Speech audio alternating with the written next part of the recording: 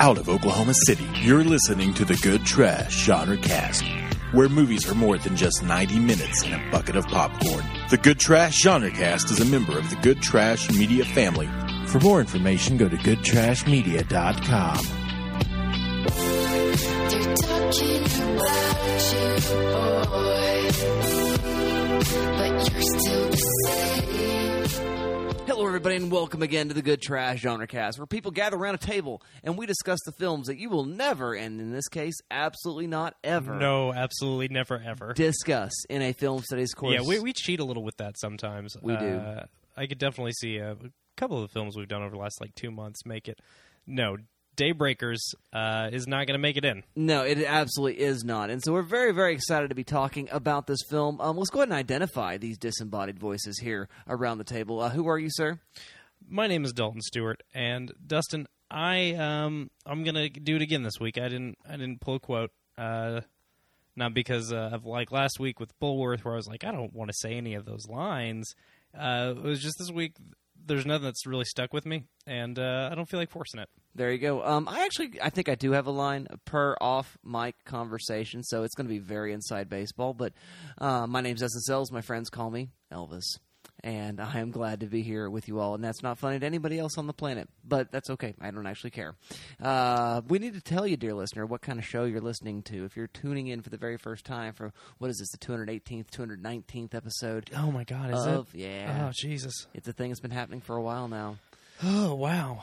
But if this is the first time you've tuned in, this is not a review show. It is an analysis show, and that does mean that we will spoil, but we will not spoil first. We will delay that climax of spoiler. I mean, normally it's not that big of a deal, but I feel like probably a lot of people have slept on this one. Yeah, they probably have. I mean, yeah, it's definitely a movie a lot of people have not seen, and I think it does very much want to have a twist. Now, whether or not it successfully does so, we'll talk about here in just a few moments. I don't think so, but I just don't want to spoil some things in this movie that are pretty fun. Yeah, absolutely. So what I will say is this then. We will postpone the spoilerage until after we have a synopsis from the voice of the Dalton Theater. Then we'll have our quick thumbs up, thumbs down reviews. Then we will play a game about moviedom that is related to this film, which might involve a mild spoiler or two of the film in question, and may indeed involve a mild spoiler or two of other films in its orbit. And then we will get down to business. And once business time begins, all spoiler bets are off, and we were going to let you know all that stuff that maybe you did not want to know if you have not yet seen the movie. So therefore, and thusly, you have been warned. Without any further ado, Dr. Dalton Stewart, Yes. Let's hear that voice of the Dalton Theater give us that synopsis. In the year 2019, a plague has transformed almost every human into vampires. Faced with a dwindling blood supply, the fractured dominant race plots their survival. Meanwhile, a researcher works with a covert band of vamps on a way to save humankind. By IMDb user Todd S. I decided we should be doing that. Oh, by They do credit who writes those IMDb summaries, so I really feel like that was shitty of us to not be giving credit for the last 5 years. But let's do that. Okay, thanks, Todd. Thank you, Todd S. That about covers it. I like that he used the word vamps as though we are in the colloquial slang of a world dominated by vampires. Also, he doesn't, though. All the team he works with is humans, but that's fine. Yeah. Or wait. Yeah, covert. Yeah, no. That's anyway. That's not important. Yeah, nonetheless, that's what happens. There's vampires. They're farming humans. There are very, very few humans alive. It's what if Blade 3 worked? Yeah, I mean, it's the vampire plan at the end of Blade 3. Yeah, and so world domination has taken place, and because of the dwindling human population, because they are not, in fact, they're running a eternal. not very effective matrix. Yeah, and yes, and so the cows keep dying, and when the cows die, there are no baby cows because they're not allowed to breed the way that this whole thing's set up. So they've really got a really, really poor operation, and it causes something of a crisis. So Dalton, what do you think? Thumbs up, thumbs down? Do you like the movie Daybreakers? Well, I had the last time I had seen Daybreakers was when it was in theaters. So I would have been 10 years younger now. Good Lord, that's upsetting. I remember thoroughly enjoying Daybreakers on its initial release. you got to remember around the time this film came out, I forget the exact, what did we say, 2008? 09/10. 09. Okay, so right around the release of this film, we were living in the midst of the Twilight explosion. So this hits general release January 2010, early January. Gee, I wonder why they dumped this movie in early January. I don't know. Probably because it's not great, but we'll get to that. But at the time, there weren't a lot of like hella violent vampire movies, a lot of romance vampires, and I think every once in a while, when a genre or a fixture of fiction has taken on a certain new form, it's nice to have a throwback in some regard, and for that, I think Daybreakers at the time was, kind of a good thing. 10 years on, it's okay. Or, well, I guess 2010 theatrical release, so 7 years on, it's okay. I mean, I don't hate it. It's a lot of fun, I would say. There's definitely some truly fabulous effects towards the end of this film that are a real treat. There's a romance subplot that just does not work and does not matter at all. And, we call those out from time to time. A lot of the time we let sleeping dogs lie on that one because it's just like, well, yeah, if we talk about every unnecessary romance, that's going to be what this podcast is, because we watch a lot of action movies and such and the ilk on this podcast, and it's kind of a genre known for those things. But, man, it just does not matter here. The screenwriter's like, oh, I guess I should have a woman in this movie. Here we go. And that's what happens when two brothers write a movie. What are you going to do? That part's bad. But I would say, other than that, it's competently made. There's some really, really cool shit in this movie. Willem Dafoe knows exactly what movie he's in. So does Sam Neill. Ethan Hawke's scared and in pain faces are both super good. So everybody's operating perfectly fine. No one's phoning it in or anything. It's a kind of a lackluster movie. It's kind of the scripting has no urgency. There's like a lot of subplots that don't go anywhere. It definitely feels like stringing along what the actual plot is going to end up being, which ends up being really cool. I think one of the biggest problems with this film is there is clearly an intention of metaphor. And the problem with doing that is when you make like I wouldn't even call this a satire, obviously, but when you try to speak to the conditions of the current world using science fiction or we'll go ahead and say science fiction in this case, even though they're vampires. When you're going to make a dystopia that's very clearly supposed to reflect something in the real world, when your metaphor is off, it just makes the movie a little too confusing. And we'll talk about that more in analysis, I think. But that was a problem for me, was this movie could not decide what the central metaphor was, and I think it makes the movie as a whole sloppier for it. Okay, I think that's absolutely fair, Dalton. And I like the movie. This is the first time I'd seen it. Yeah, this is only the second time I'd seen it. And so I do have perhaps some of the greater joy that you may have had upon your theatrical viewing. But you really enjoyed it. Yeah, it's a lot of fun. It is a ton. I was kind of underselling how much fun it is. Yeah, it really is a lot of fun. And again, Willem Dafoe is doing his Willem Dafoe-ness. Oh, he's so great in this.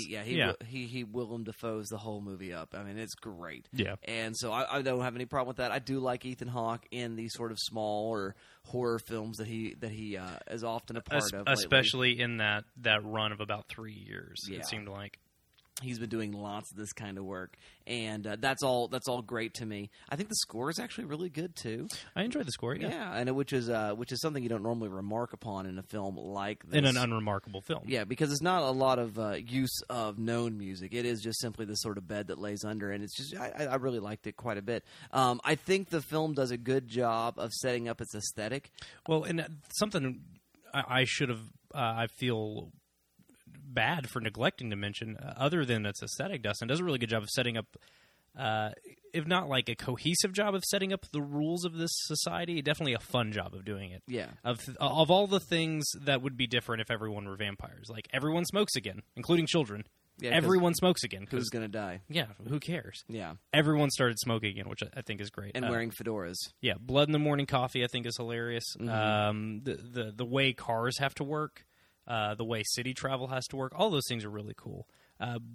but specifically the aesthetic, you really went for this kind of noirish thing. Yeah, I really like that a lot about well, it. it's your wheelhouse. Yeah, and but it is a lot of flash and not a whole lot of substance. That has to be said. Yeah, it And- doesn't mean anything. It just Right. looks fun to make it all 50s-y. It's like retro future. Yeah, almost. absolutely. And I remember getting about 50 minutes into the movie, and I'm not exactly sure quite at what point we were, but I think at this point Ethan Hawke had thrown his lot in with the humans, and I don't think that's any sort of a spoiler No, to say. no, that's telegraphed very early. Yeah, when that finally does happen, I thought, well, they've only got half the movie now to solve this problem and then, sort of find some way to universalize their solution. And I thought, because they don't actually care about that. They are stringing together a set of action sequences that we want to have a handful of car chases, that we want to have a handful of Good car chase. yeah, good car chase, right.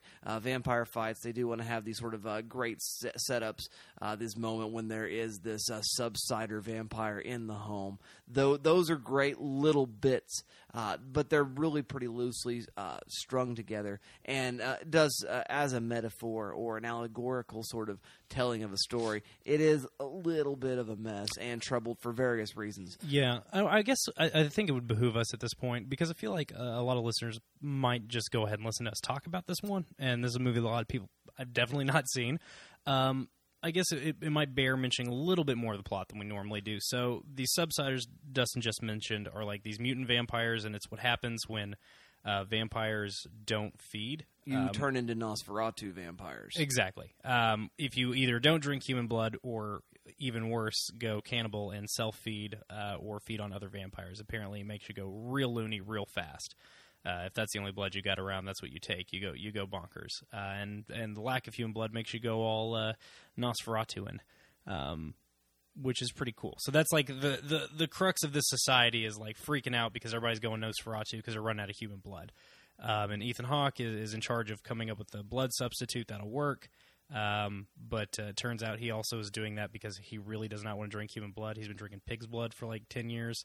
So that's where we're at in this world. And then things get progressively worse throughout the film as far as the amount of human blood and the amount of Nosferatu uber vamps. It's basically an economic crisis in which there's a bread shortage. And this is where the metaphor gets really messy, which we'll talk about in a little bit. But I thought it bared mentioning just to give a little bit more plot coverage, just because we're probably going to talk about that plot and that story and how it relates to the metaphor in the film. Yeah, I think so. But there you go, dear listener. We like this movie. We think it's fun, and we think it's definitely sort of in the wheelhouse of that which is good trash. It's not top-level echelons, but it's good genre filmmaking. That is a lot of fun, although not without problems. So our biases are generally, okay, I think is what we would say. Okay. Yeah. And there you go. That's where we're coming from on this. Now, we're having this conversation in Dalton's living room, as we have been over the last handful of episodes, and we'll continue to for you all. And Dalton and I are already friends. We already like to talk about movies. We already have these kinds of conversations all the time. But the reason why we're having this conversation with microphones in our hands is so that we can have this conversation. Wait, this is being recorded? It is being recorded, by the way. No. The man knows. Oh, man. Dustin, I think I gotta stop doing the show, buddy. Oh, okay. Well, No, wait, there's already 200 hours of me. yeah, by the way. It's too late. But could you tell them a little bit, the dear listener, about how they could be part of this conversation with us? Well, if you insist. You can find the Good Trash Media Network, our parent organization, and the Good Trash Genre Cast as one entity over on Twitter at good_trash. Ditto for Facebook, which is facebook.com/GTM. You can rate and review and subscribe to this show on iTunes and Stitcher Radio, which I cannot tell you how much we appreciate. It's really nice. Those reviews are good, and we definitely make a point to read them on air every once in a while. So if you do that, yeah, absolutely, we'll read your review of this show, even if it's mean. Absolutely. Especially if it's mean, honestly. Yeah, those are the places we do those things. Thank you. Yeah, absolutely. Well, thank you very much, Mr. Dulzert. Also, you can go to goodtrashmedia.com, and you can find everything Good Trash located in one even distribution venue for you all. But I think it's enough of this stuff right now. I think now it's time. Time to play the game. Time to play the game.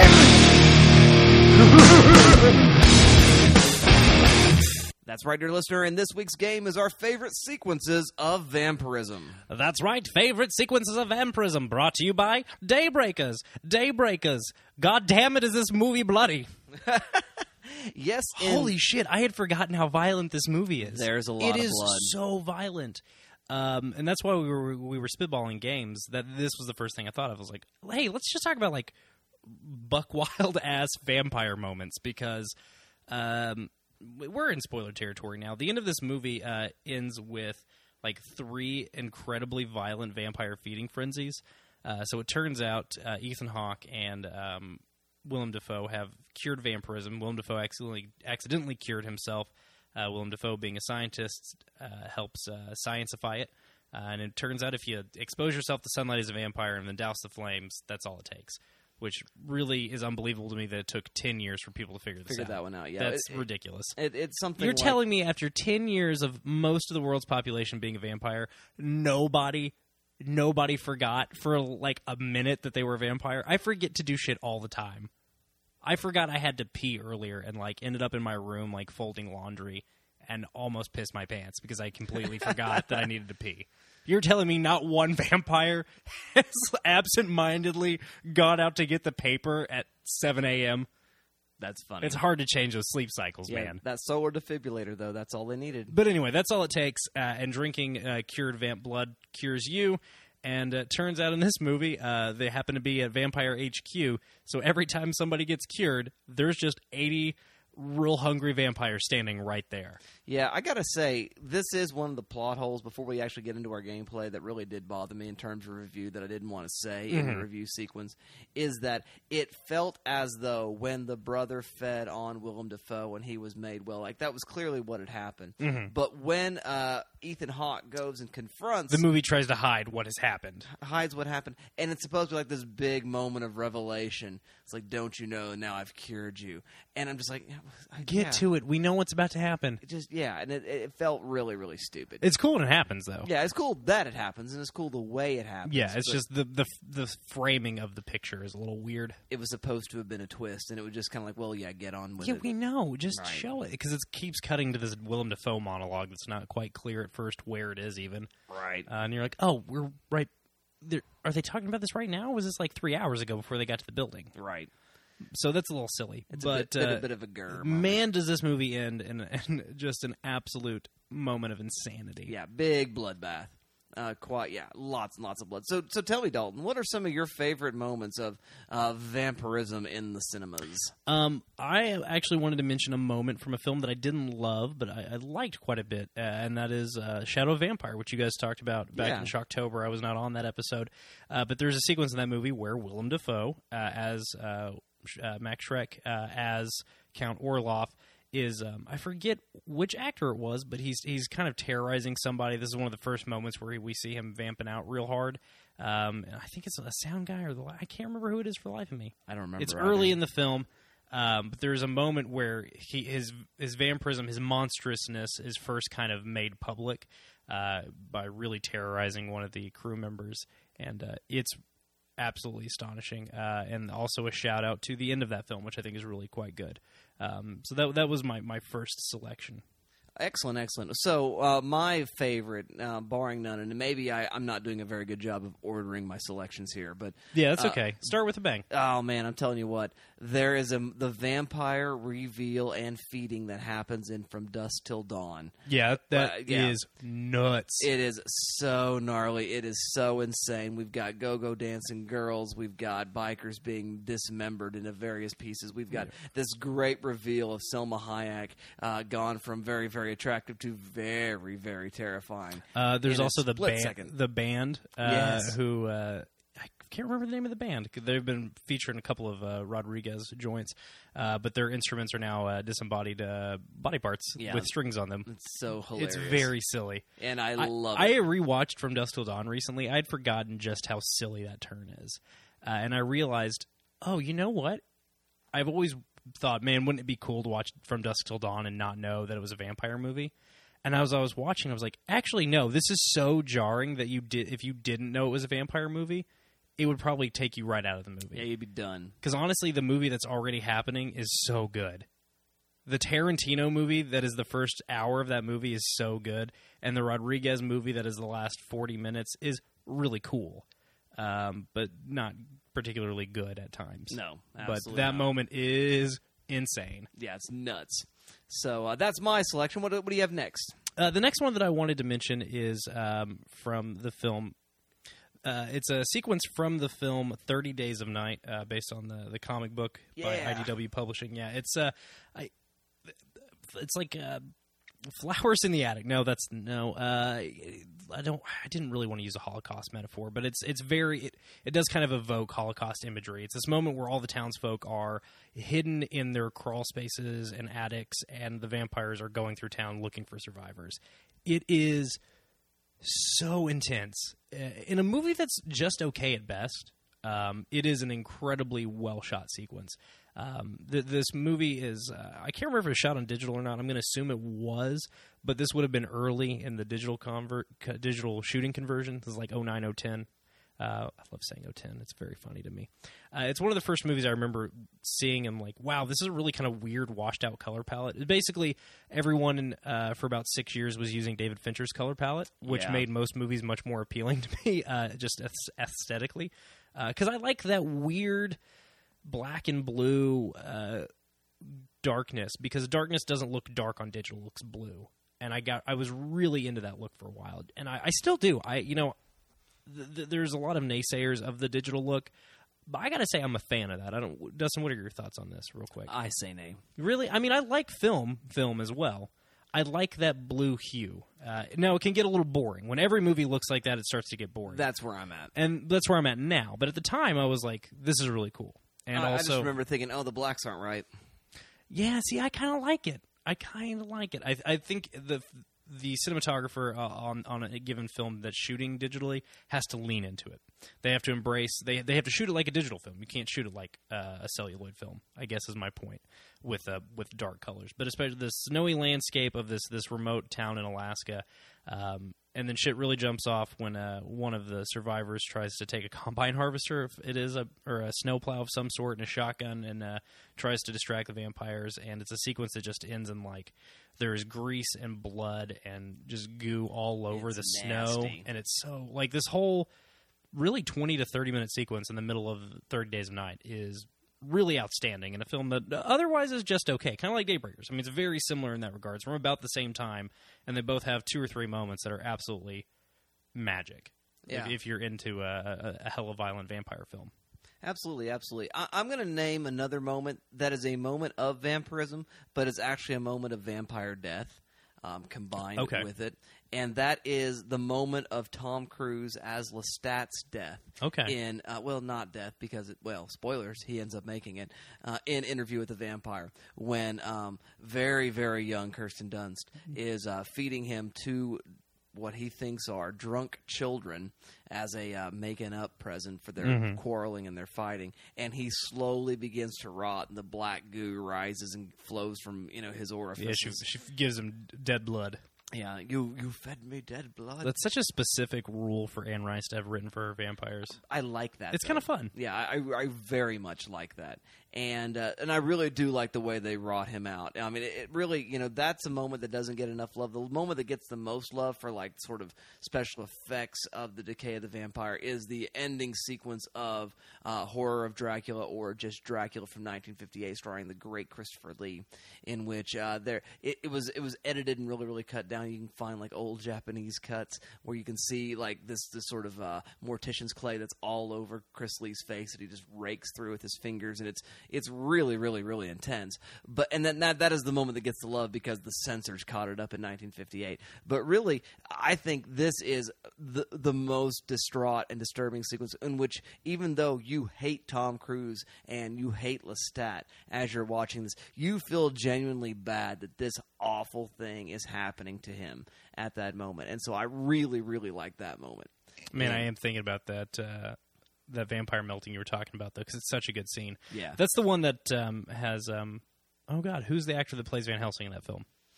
Peter Cushing. That's the one where Cushing like vaults over the couch, right? Just like a full, just like high jumps over a couch. A very, very Super athletic. athletic performance. Yeah, It's cool as hell. yeah, I love it. Those candlesticks, oh man. Yeah, that's a good one. It's a muscular movie. That one we needed to mention on the list just to get it in here. Yeah, just to say something. Here's a bad movie that Dustin and I were actually talking about recently. I don't know why my selections have all been from just okay vampire movies, but I guess that's a real strong statement about good trash. I mean, sometimes you find some real beautiful scenes in movies that aren't that good.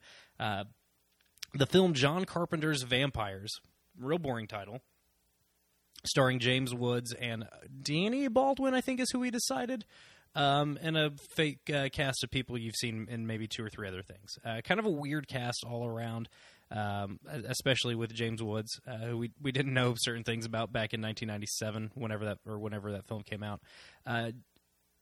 This film, if you're not familiar, is all about a Catholic Church-sanctioned team of vampire hunters. Awesome. Yeah, Dustin's already in. Awesome. Which sounds like... It's like, wait, this was an American movie? Like, this sounds like a Japanese movie, right? That just sounds like an anime, which is weird to me. It's a very specific, it's kind of shot like a Western, it takes place in the desert. But there's this amazing sequence at the opening of the film where you learn about how they hunt vampires, and it basically involves like going into their lair and harpooning them and reeling them into the sun. And it's really cool. Again, not a good movie. I cannot overstate how not good this movie is. But it's got 2 or 3 moments in it that are just bitchin'. So that was one that I definitely wanted to give some love to, just because we were talking about it not even the other day. Absolutely, absolutely. My last pick is from the original Blade film, and that is that club scene. Yeah, it's where so good. You don't know what's going on. It's You're so definitely good. walking into this sort of gothy Oh my kind of God. club kind of thing. It's so good. And then suddenly the sprinklers come on, which seems like something that might happen. Yeah. And they're full of blood. And it is madness that follows after that. I love that moment. I'm here to say that all 3 Blade movies are really good. Yeah, they're even 3, which is not great, and has some really unfortunate language in it that I don't care for, is super good. It's just there's some gross words in there that we don't like in movies as much anymore. Mostly from Ryan Reynolds, who it helps because he's so cute. But he says a couple of words that hurt my ears for people to say them on screen sometimes. That's neither here nor there. Even that movie's good. Jessica Biel slices up a vampire with a light string. Yeah. Kind of awesome. That's a thing that happens. So, yeah. So that's one I just want to, we talk about Blade 1 and 2 on this show so much that I wanted to kind of give some love to Blade 3 because I was thinking about it the other day. It's very deserved, and I like all the trilogy, so it's all good stuff. Yeah, but that's such a good trilogy, right? Yeah, it is. I love it. Yeah. Dustin, I'm good on picks, man. Okay. Let's get down to business. I think let's just do just that. It's business. It's business time. I know what you're trying to say. You're trying to say it's time for business. It's business time. Ooh, it's business. It's business time. Yes, indeed, dear listener, that business time has come once again, and that business is, as always, analysis. Now, Dalton, you already mentioned this in the review, so let's go ahead and pop this off this way. I've got some things I want to say about the ideological mix of what's going on with this particular film in conversation with Bulworth from last week. I know. When I was watching this movie, I was like, wow, this is really weird. What a pair. What a pair. What an accidentally kind of perfect double feature. Yeah, but that being said, you want to talk a bit about the allegory in the film. So let's hear some things about that. Okay. We'll get the discussion going that way. So let's get started. At first, it seems like this is about oil, right? Because it's all about this thing that the vampires need that they are running out of, and it's like, well, we got to find a substitute right now. We've got to find a substitute right now because we weren't paying attention. I'm like, oh, okay, so this is about oil and alternative fuels, right? And then Sam Neill starts having lines like, it was never about a cure. We want repeat business. I'm like, okay, so it's about Big Pharma, right? And then they start rounding up people who are sub. What do they call them? Subsiders. Yeah, they start rounding up the vampires who are starting to turn. So I'm Class 4 citizens. Yes, Class 4 citizens. And I was like, okay, so it's a war on poverty. But the bad kind, not the good kind. What is happening? What the fuck is going on? And the movie just keeps changing its central allegory, its central metaphor, and it makes it really hard to track the logic of this film. it muddles it too much. I like a good non-specific metaphor because you can apply a lot of things to it, but when you get it's non-specific with specifics, if that makes sense. You signal boost too many specific. You use too much real-world language. And it's the alternative. It's okay, alternative. Like you got to be careful about that kind of thing. And I feel like Daybreakers loses sight of that, and it makes the surrounding film just a little bit muggier. Yeah, I totally agree. I totally agree with that. It also really drinks deeply, and no pun intended, but sort of intended, from The Matrix. Oh, in a big way. Yeah. Oh, in a huge way. I mean, just aesthetically, when we've got all these, humans that are tied up to the sort of blood milking machines that they're using. Yeah, it looks. It's very reminiscent of the feel, and I don't know if I would have made the connection if I hadn't just rewatched the sequels. But no, I definitely would have made the connection. It's totally there. Yeah, it's so obvious. Well, I mean, we've got Willem Dafoe as Morpheus, the one who has escaped, who's helping this person who's got this sort of malaise about his life and doesn't really like what's going on. That was the parts of it that made me when they were talking about there's no going back. I'm like, wait a second, hold on. This is structured very similarly to The Matrix. Yeah, it really is, and then it even ends in a similar kind of way. An 11th hour storming of the castle. Yeah, storming of the castle, and it doesn't end the situation, but now we have a resistance cell that we can believe in. Yeah, it's the same ending. Yeah, Neo making his phone call without the Superman flying thing. It's just a car driving off in one of Willem off Dafoe's the muscle sunset. cars. We have not given enough love to the fact that this is a movie about Willem Dafoe fighting a society, an evil society run by vampires with a fleet of muscle cars and crossbows affixed to shotguns. Yes. How have we not spent more time talking about that? Yeah, I know, because that is awesome. Yeah, we really have undersold this movie. It's got some great stuff. The fact that the vampires explode upon being staked, holy shit, what a cool idea. Yeah, I like that. And I don't mean like blood explode, although they do a little bit of that. I mean, it's a fireball. It is a fireball like the sun sparked inside of them. And you have a little bit of that in the Blade films as well, but nonetheless, yeah, it's so not much fun. explosive like I mean, It's Buffy more has like cinders. yeah, Buffy has the dusting and Blade has the kind of burning away. This has a full on explosion, like with impact, that like will with push you against the wall. C4. Yeah, like C4 went off when you staked them. like there's a chance you could die from concussion after this. yeah, it's super cool. Yeah, I like that. But anyway, back to the matter at hand. That was something that really troubled me, was the messiness of this narrative, and not even this kind of sub-narrative, if you will.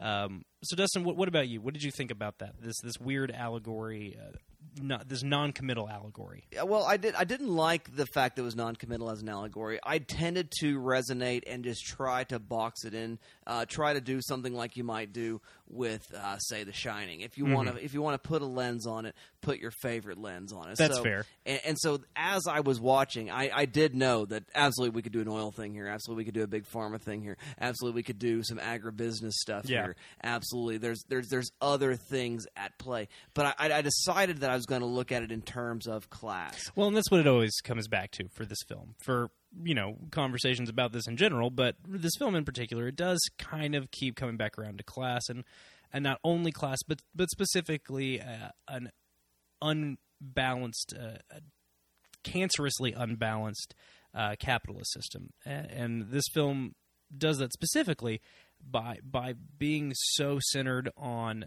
the commodification of bodies, the commodification on people as money. Looking at people as dollar signs instead of as people. And it's not just the humans, it's the vampires as well. They get treated like units to be moved. And that was what kept bringing it back to class and capitalism for me. But it was very distracting, that mixed allegory. But for you keep coming back to class. Did that help you make sense of the film? Did it help hold things together for you? Yeah, absolutely. It did help make it make better sense, but it also helped reveal one of the significant problems with this film and other films of its ilk, and that is something like Walter Benjamin's version of messianism, that what we have to have in order for there to be any sort of equality, in order to upset a system that is hierarchical, where there is a 1% that rules over sort of something of an upper-class suburban set, which are most of the other vampires, which even even have a lower set that are these subsiders, which have an even lower set, which are the most commodified bodies that live in the sunlight, that are tanned by the sunlight, they're browned by the sunlight. I'm just saying, there's a racial component that goes on with that as well, with the 2/3 world and those people who are not able to have the same sort of financial power, and they are, again, used and hunted in order to provide the needs of those who are further up the totem pole or the food chain or whatever it is that you want to say. But what needs to happen is you've got to find somebody from that to be your advocate and your ally. And a conversation that I've been wanting to have, that I was thinking about in terms of Bulworth, is this idea of class consciousness, how that the only way any system like this would be upset would be by the workers united. It would be by those who are most oppressed throwing down their chains and doing something about it. And yet I am sympathetic to this idea that you can find allies that are in the places of power who are willing to use their power and their prestige in order to help things out. And it is a both and, but what tends to happen in Hollywood is that all of the power, all of the real deliverance, there's never any traction at all for the workers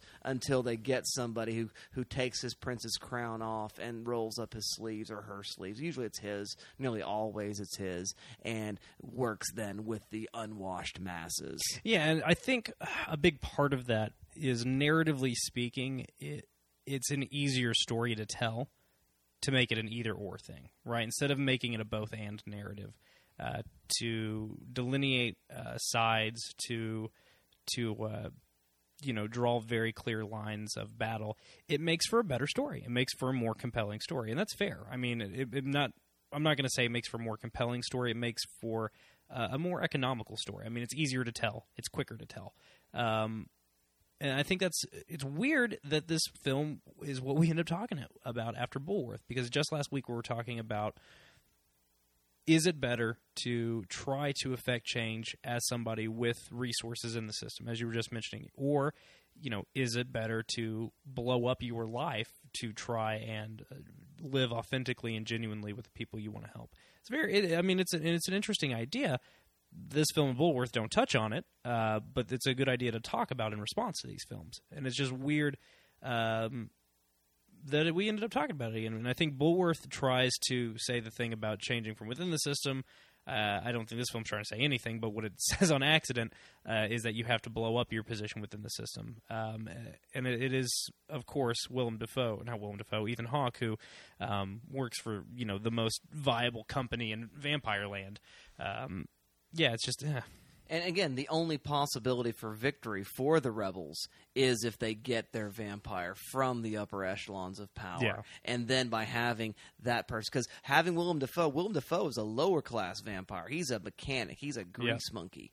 That's what he was doing. So he's working class, but he's working class American. Right, and so it's still a place of power and privilege. He's not quite enough, but you get somebody who's from the top echelons, the right-hand man of this sort of major, this member of the Pfizer family with Sam Neill's character, then maybe you can get somewhere with this. And I always find that to be really, really troubling, that's what always happens. But I also want to avoid the overreaction in the way that we tell these stories of revolution. Blowing up the system. Because, you need to have those people who are being most oppressed to become class conscious so that something different can happen, because it is only by their labor and their power. They have all the labor. They have all the power. They have all the ability to affect that sort of change if they were to unite to do that.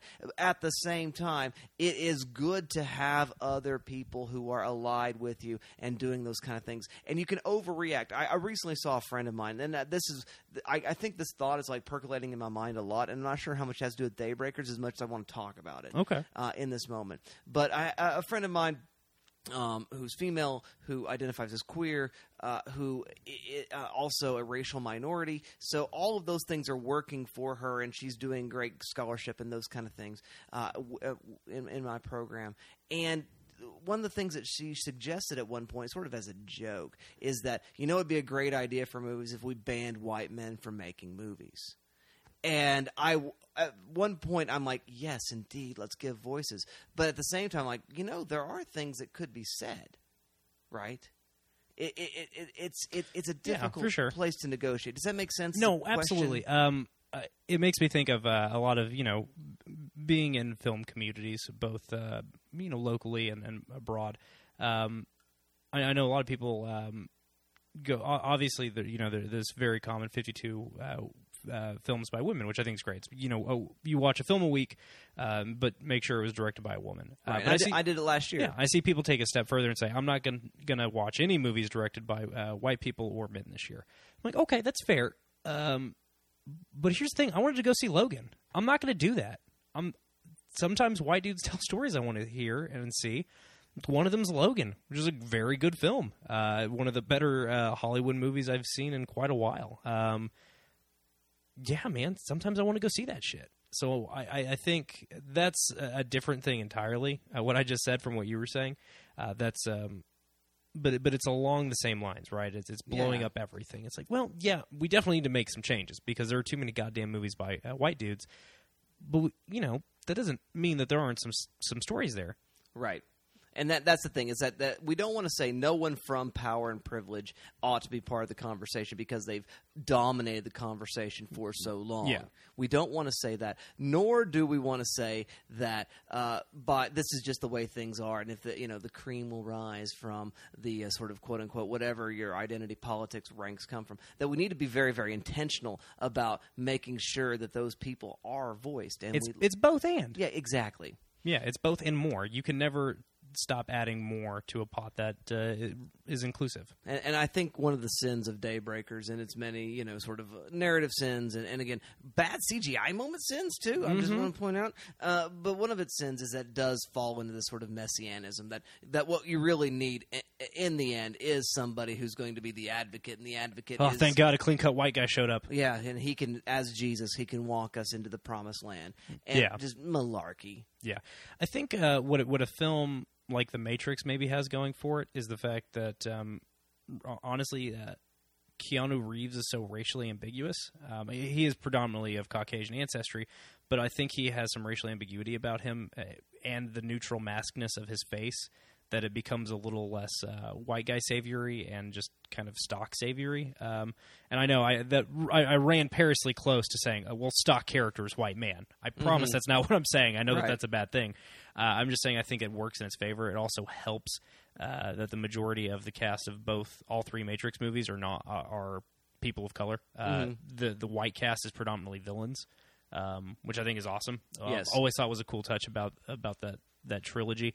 And I think that's a real failing in Daybreakers. And I think you can get away with a little bit more when you do things when you hew closer to the Matrix. You can get away with a little bit more. Even if, things that look bad, you give the benefit of the doubt, right? Yeah, when something looks bad in a film like Daybreakers, where I can't remember seeing more than 2 black people and no other racial minorities, and this takes place in California, I think. Yeah. So that's ridiculous to start. But when you're operating from that, and I get it. Like, they're like, Sea of Vampires, so it's going to be super pale. Well, yeah, white people are pale. I mean, that's fair, but come on. Don't be stupid. Right. You made a mistake. And it makes the film...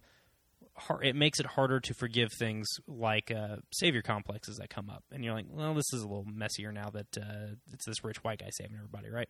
Yeah, absolutely, absolutely. I'm going to do a thing that I never do. Okay. Which is to give Dalton an opportunity to say something and make himself look good. But Dalton, I don't like this. Man, because I think this ties into what we were saying. But we were talking about The Matrix not very long ago, and I know this is a Daybreaker show, but we are talking about racial politics. We are talking about sort of the you're going to make me seem smart. I am going to make you seem smart. Okay. I'll let you make me seem smart. So, tell me your observation about the people of Zion. So I noticed in my rewatch of the Matrix trilogy, which I know we talked about last week as well, everyone, as far as I could tell, everyone that was born out of the Matrix is a person of color. I could not see a single person in Zion. There are white characters in the Matrix, but they're all podborn. And I made the observation. I go, that's because white people can't be born woke. Yeah. They have to learn how to be woke. Absolutely. And I thought I was just kind of a cutesy one-off observation. I'm not trying to subscribe intent to the Wachowskis and the casting directors of the film, but it was just something I noticed about the makeup of Zion. I thought that was really cool. It was just something I thought about as I was watching the film. And Dustin liked the observation. That made me feel smart. Yeah, I really, really very much did. And so that's the last nice thing I'm ever going to do for you in the history of your life. That's good. I always want you to I know. don't like it. I don't like it when people do nice things for Yeah. me. It makes me uncomfortable. Well- I don't know how to react to it. Here's the thing that I thought about. The nature of being a vampire in this world, just the ethics of murder in this world. Yes.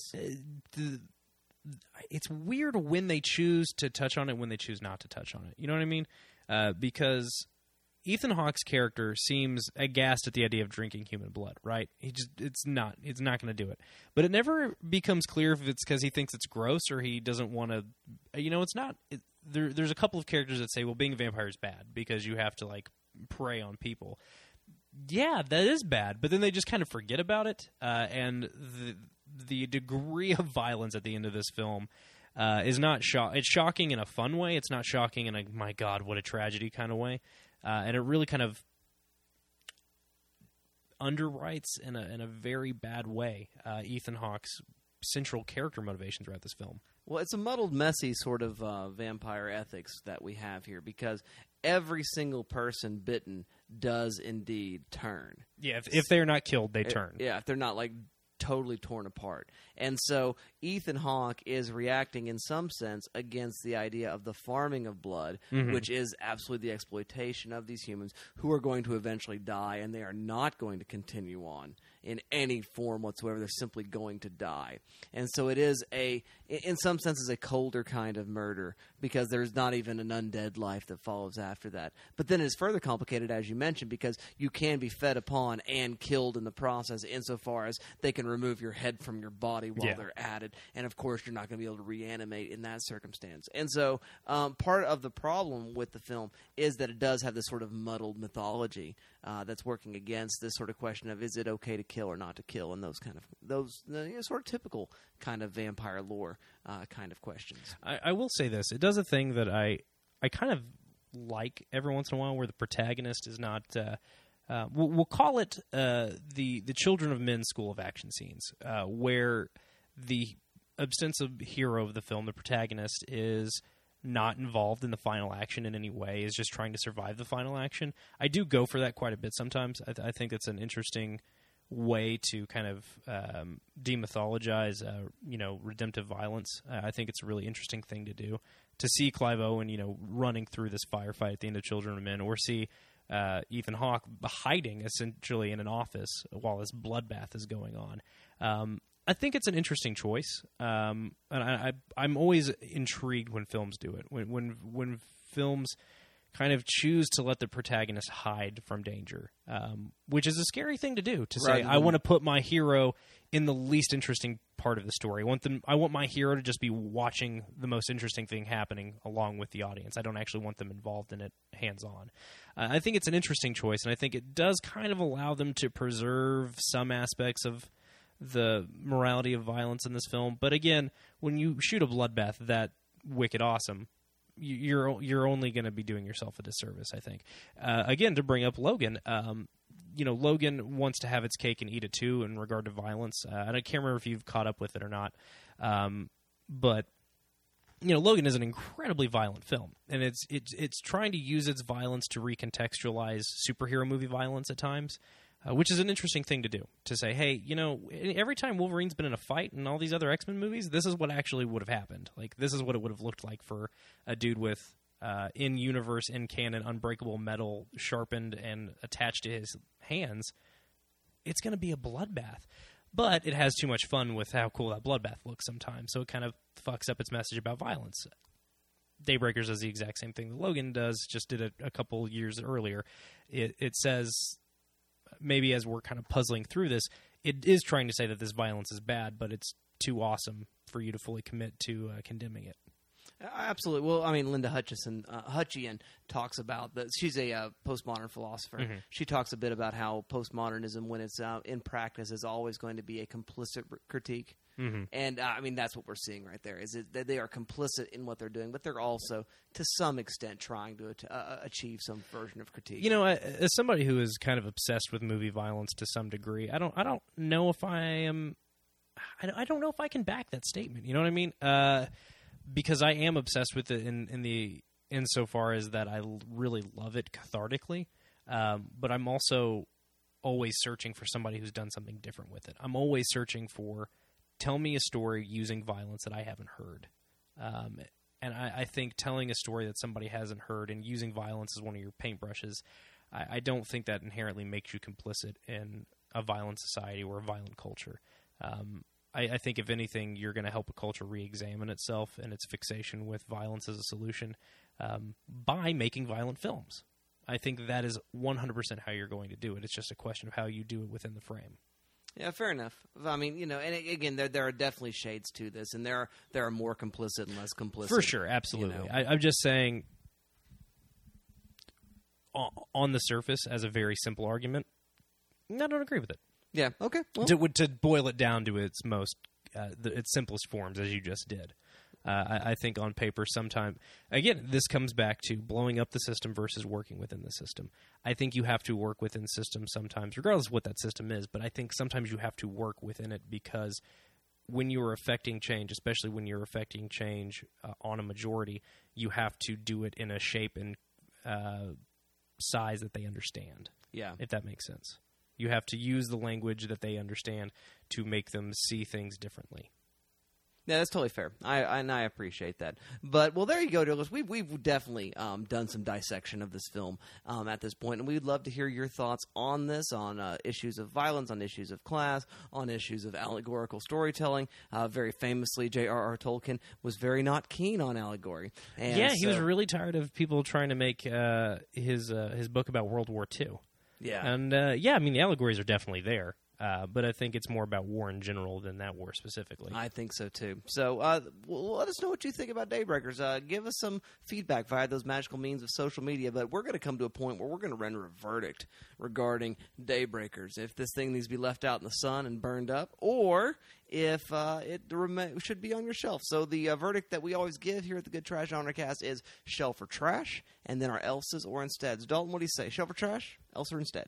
I am going to have to say trash. It's good. It's fun, but it's not essential. And there are better movies that give you the same thrills, both of which we've talked about on the show. So instead, I want you to go check out Stakeland, which is another movie about vampires taking over the world. But it's way more like The Road than The Matrix. So we talked about Stakeland. Dustin liked it. He also liked We Are, the remake that was made by the same director. Mm-hmm.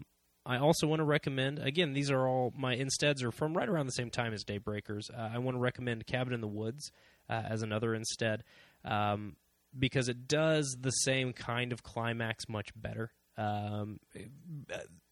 Nightmarish horrors wreaking havoc in a distinctly bureaucratic-looking establishment. It just does that way better. And seems to be doing better things and more interesting things with the violence.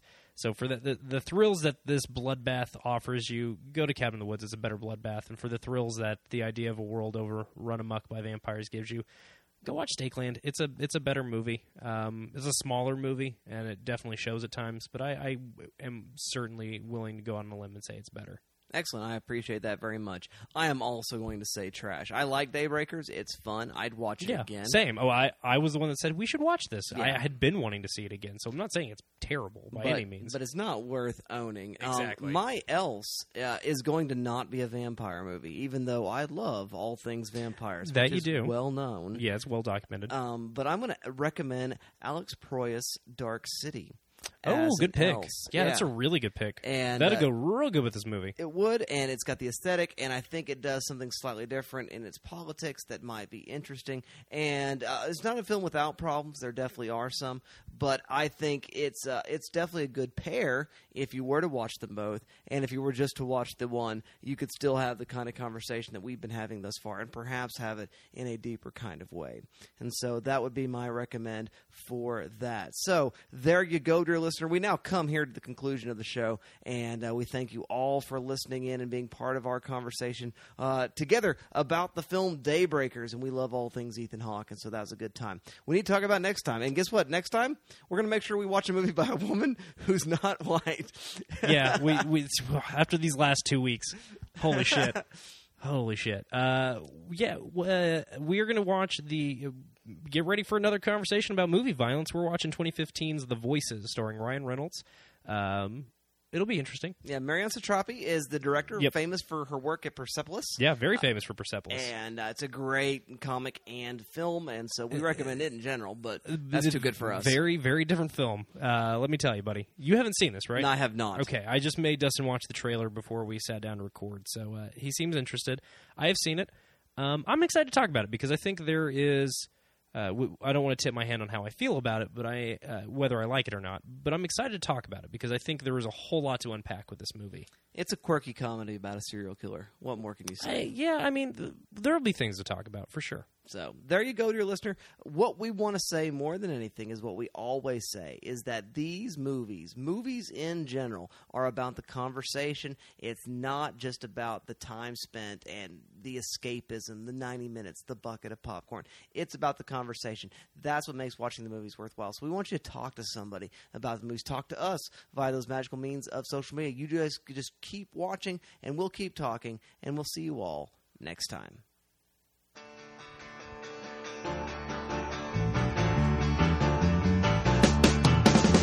Lord Almighty, I feel my temperature rising. The Good Trash Genrecast is a member of the Good Trash Media family, found at goodtrashmedia.com. Our intro music this week is, as always, Night Call by Kavinsky and Love Fox. And our outro music this week is The Man, Elvis Presley, and Burnin' Love.